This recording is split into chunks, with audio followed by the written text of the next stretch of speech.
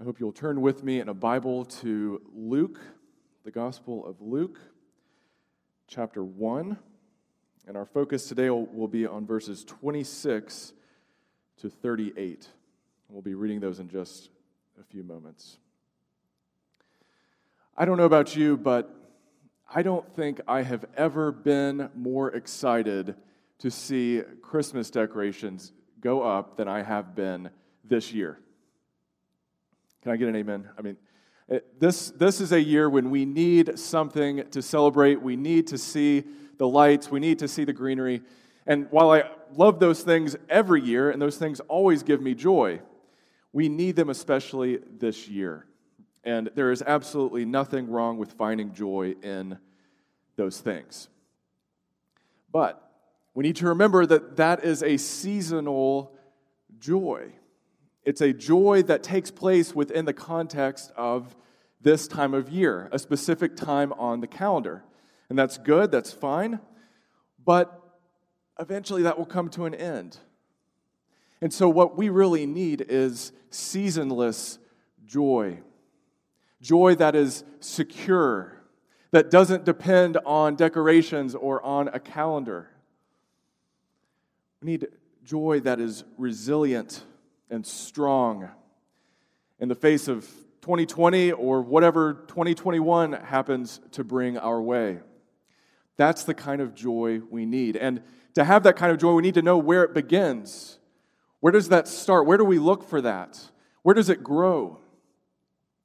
And what we see in the story of Mary and the angel Gabriel's appearance to Mary is that joy grows in the seedbed of surrender to God's sovereign will.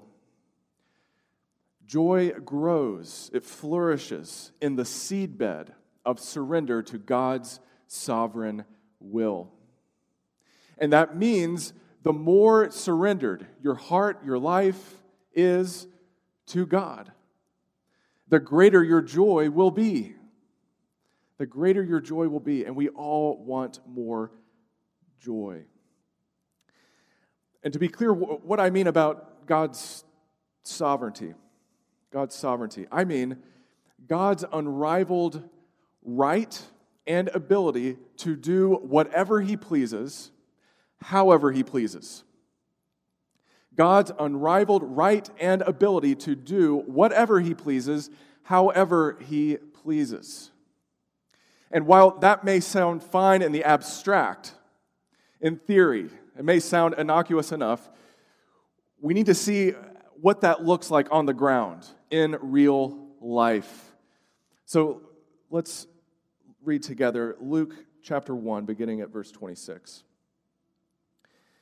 In the 6th month of Elizabeth's pregnancy, God sent the angel Gabriel to Nazareth, a town in Galilee, to a virgin pledged to be married to a man named Joseph, a descendant of David. The virgin's name was Mary.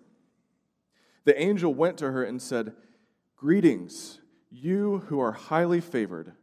The Lord is with you." Mary was greatly troubled at his words and wondered what kind of greeting this might be. But the angel said to her, "Do not be afraid, Mary. You have found favor with God. You will conceive and give birth to a son, and you are to call him Jesus. He will be great and will be called the Son of the Most High. The Lord God will give him the throne of his father David, and he will reign over Jacob's descendants forever. His kingdom will never end." "How will this be?" Mary asked the angel, "since I am a virgin?" The angel answered, "The Holy Spirit will come on you, and the power of the Most High will overshadow you. So the Holy One to be born will be called the Son of God. Even Elizabeth, your relative, is going to have a child in her old age, and she who was said to be unable to conceive is in her 6th month. For no word from God will ever fail." "I am the Lord's servant," Mary answered. "May your word to me be fulfilled." Then the angel left her. The first thing I want us to see in these verses is how we can rejoice in how God chooses. We can rejoice in how God chooses when we surrender to how God chooses. And God chooses in ways that confound our understanding, that seem unlikely to us, and we can delight in that. We can relish that. We can enjoy that. We can rejoice in how God chooses. And let's note a few things in verse 26. So the context is the angel Gabriel has already revealed to a priest named Zechariah and his wife Elizabeth that they, even though they are past childbearing age, are going to have a son, the one we know to be John the Baptist. And so in the 6th month, that's the timeline here, God sent the angel Gabriel to Nazareth. And the word order in the NIV translation is a little reverse from the original. It originally says, a town in Galilee by the name of Nazareth. And there's a reason that Luke tells the story that way. It's because most people know where Galilee is. This is a region, okay? And he's writing to people who aren't going to know the particulars of Galilee, but they know the region. So he has to name that first, okay? He sets the big picture and then he narrows it down. You'll notice that Mary's name is the very last word in this sentence in verse 27. So I need you guys to understand this is in Galilee. You might not know where that is, but there's this town called Nazareth there. And he appears to a virgin pledged to be married to a man named Joseph, a descendant of David. So we're told everything else about this person, and then we finally get her name. Now, by our lights, we should start with the name because we know Mary. We've heard this story before. Even if we haven't grown up in church, we've heard this story before in some form or fashion. But notice how God sees the situation. God chooses to show up in overlooked places. And he chooses to exalt overlooked people. This is how this God works. Can you rejoice in that? Can you delight in that? Overlooked places. Nobody cares about this place. While it's famous now, at this time, nobody cares about this place. And instead of announcing this good news that is for the world in, say, Jerusalem or maybe Rome, an important place like that, he shows up in Nazareth to the virgin named Mary, who in her time socially has no influence or power. Instead of announcing it from the rooftop, God chooses to bury this promise and this hope in the heart of this young woman. And yet he does. This is how God works, and it pleases God to work this way. He delights in working this way. Can you rejoice and delight in how God works? Or do you want something bigger? Something flashier? Can you enjoy this? This is how God works. It's also important to note that God doesn't show up to Mary because she has any merit in herself. She doesn't deserve this. It's a grievous misunderstanding of this passage to think, well, God showed up to Mary because Mary was somehow more pious or more humble. No, God chose her because God chose her. And Mary acknowledges this later when she sings this song of praise in verse 46. And Mary said, "My soul glorifies the Lord, and my spirit rejoices in God my Savior, for he has been mindful of the humble state of his servant. From now on, all generations will call me blessed." What she's saying is that he has noticed me. He has seen me. He has looked upon me. Even when no one else did, he has seen me. And I can't take any credit for that. This is how God chooses. And this is how God glorifies himself. Mary can't take any credit for this. And if you have experienced the grace of God in your life, you cannot take any credit for that. We are to be humbled by how God works. And what we have to guard against is becoming jaded. Allowing a Scrooge mentality to set in. And certainly, in this year of our Lord, 2020, we've all had our pity parties, I'm sure, right? We have all complained about something. We've all bellyached about something. And there's plenty to be upset about. But don't allow what's going on globally or nationally or in the headlines jade your spirit and your heart. Never get over the excitement of how this God works in your life and in this world. He chooses to show up in unlikely places and overlooked places to unlikely people, to sinners like you and like me. This is how He works. Don't ever get over that. Be like a little child who's excited about this and relishes this. Mary's troubled by it. Who am I? Are you talking to me, Gabriel? Me? And she wonders what kind of greeting this might be. She knows she doesn't deserve this. And yet this is how God chose to show up.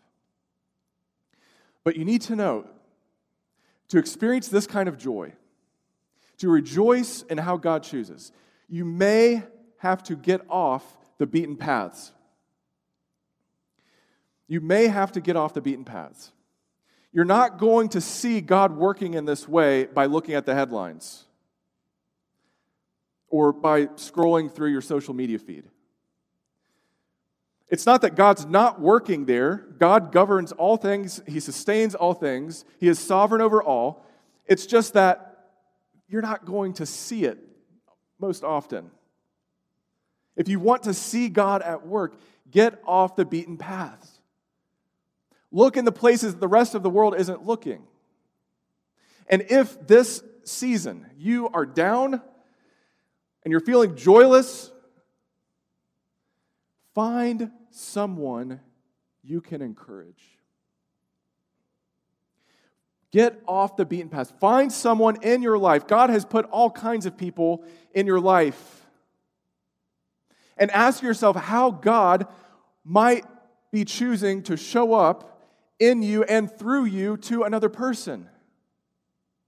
Get out of your own head and your own misery and see someone else, because that's how God sees.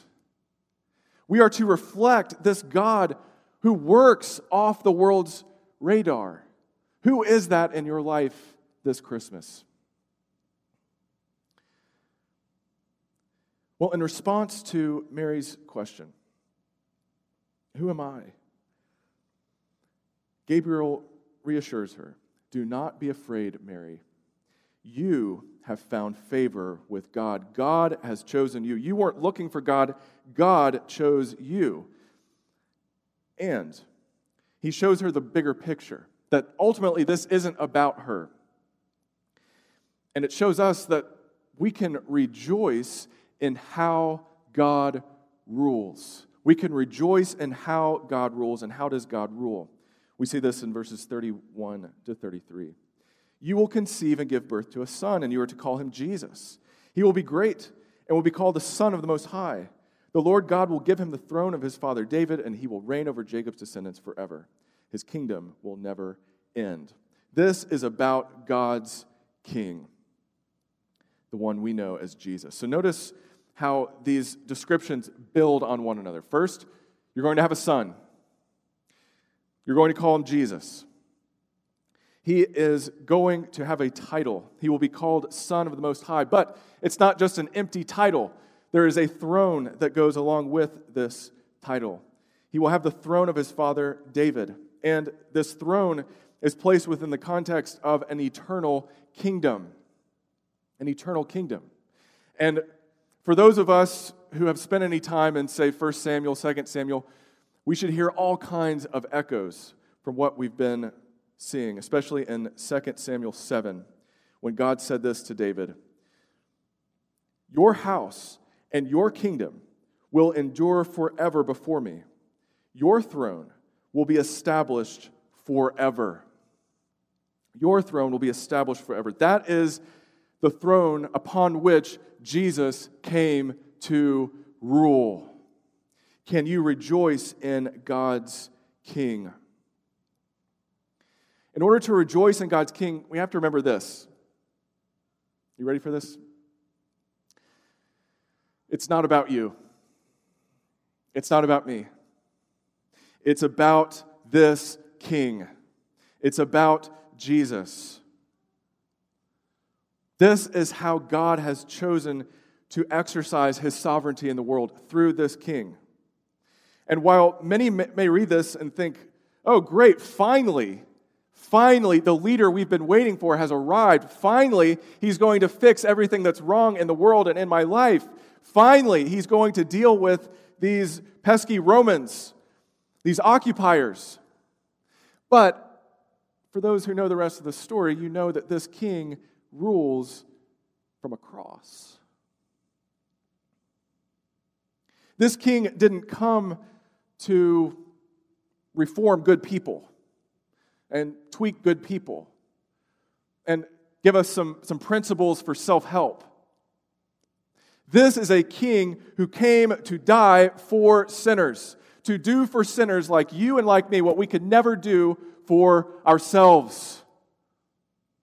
And he exercises his rule and his sovereignty in a way that confounds what this world is looking for. Oh, we know we need help. We know there is brokenness. We know that there are problems in the world in 2020. And we know that we need someone to come help us. That's not really a Christian principle. A Christian principle is to say, yes, we know we need help, and here's the one who helps us. Here's the one who saves us. I don't just need to be fixed, I need to be saved. Because by myself, I am condemned by a holy and righteous God. And this God is so merciful and so gracious that He has sent this king. Not the king I was looking for, but the king I need. Can you rejoice in the way God rules?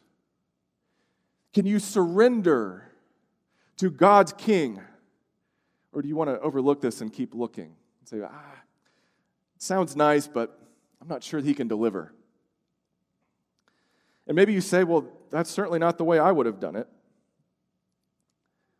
Not the kind of king I would have wanted.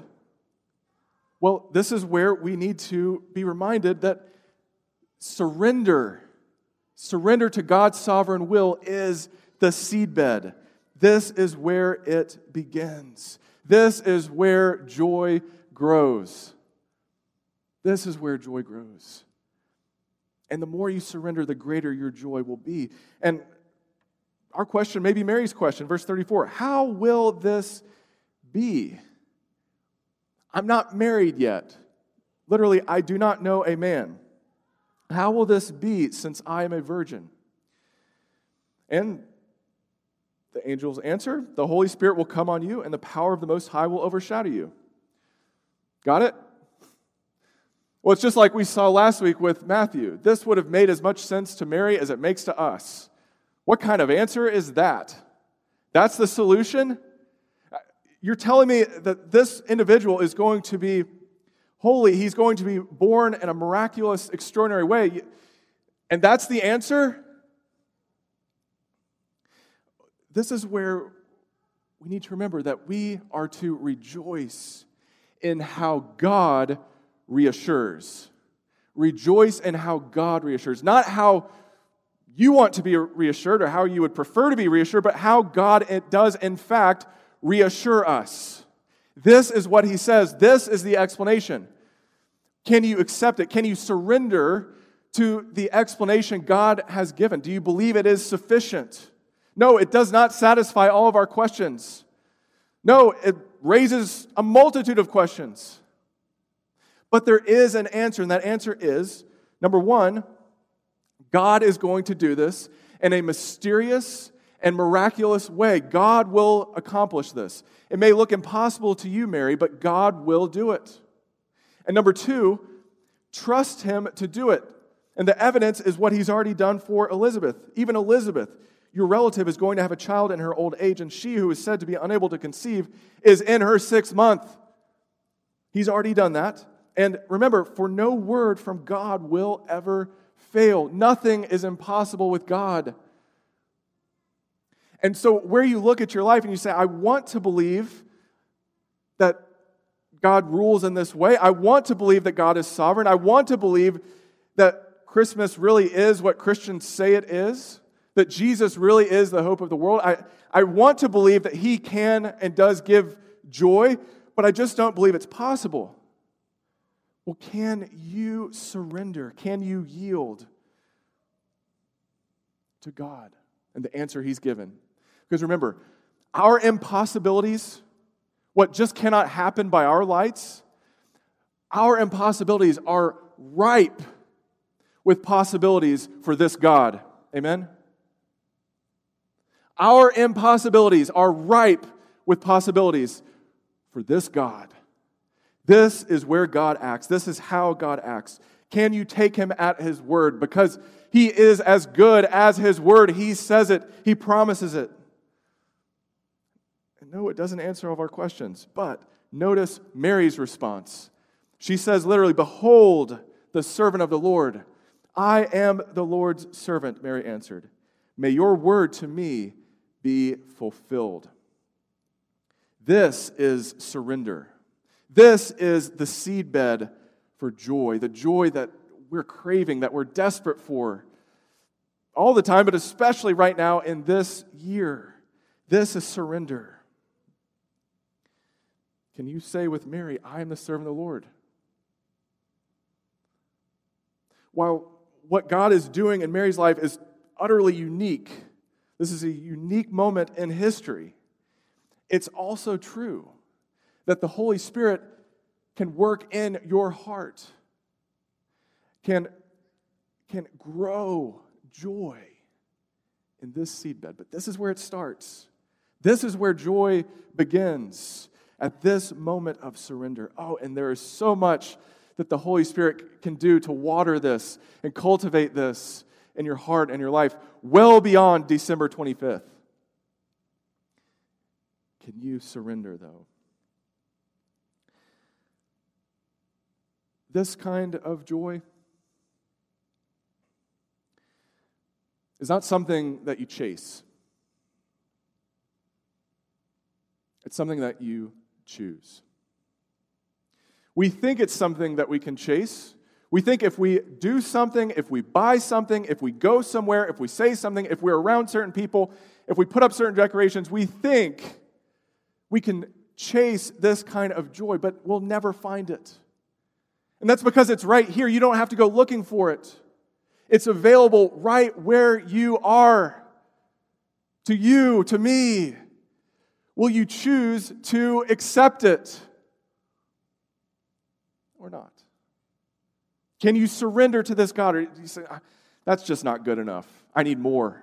God, I need more. I need more assurance. I need more evidence." Or can you say, "This is enough for me. He is good. He is kind. He is merciful, and I can see that in his promise"?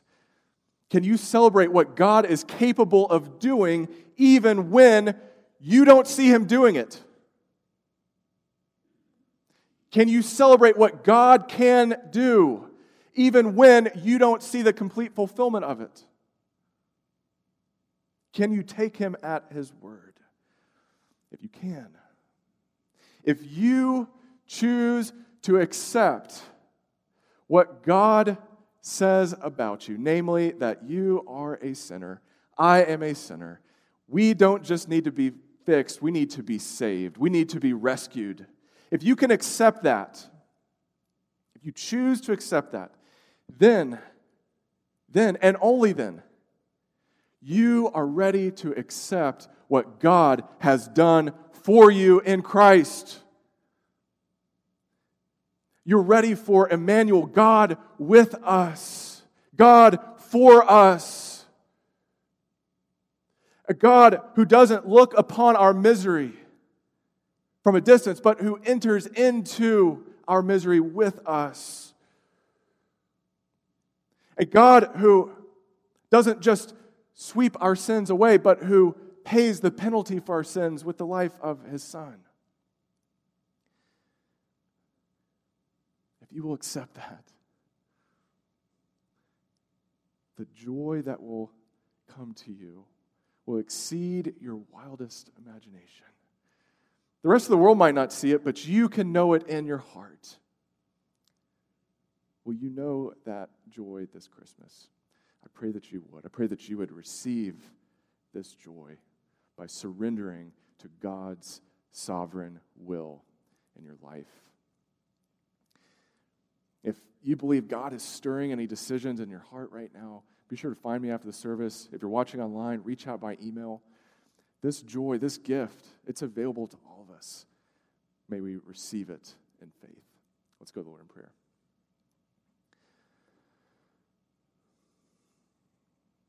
Dear Lord, we confess that in our impatience, in our small-mindedness, we refuse to accept the gift that you put right before us. We overlook it. We think we can find something bigger, something better. We confess that to you, Lord.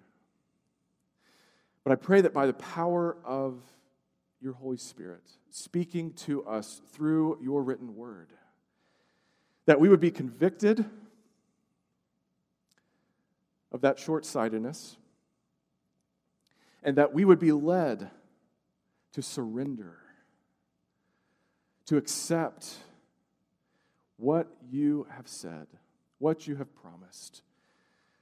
And Lord, help us to believe it is enough, because Jesus Christ, our Lord, is enough. And what He does for us, what He has done for us, what He will do for us is enough.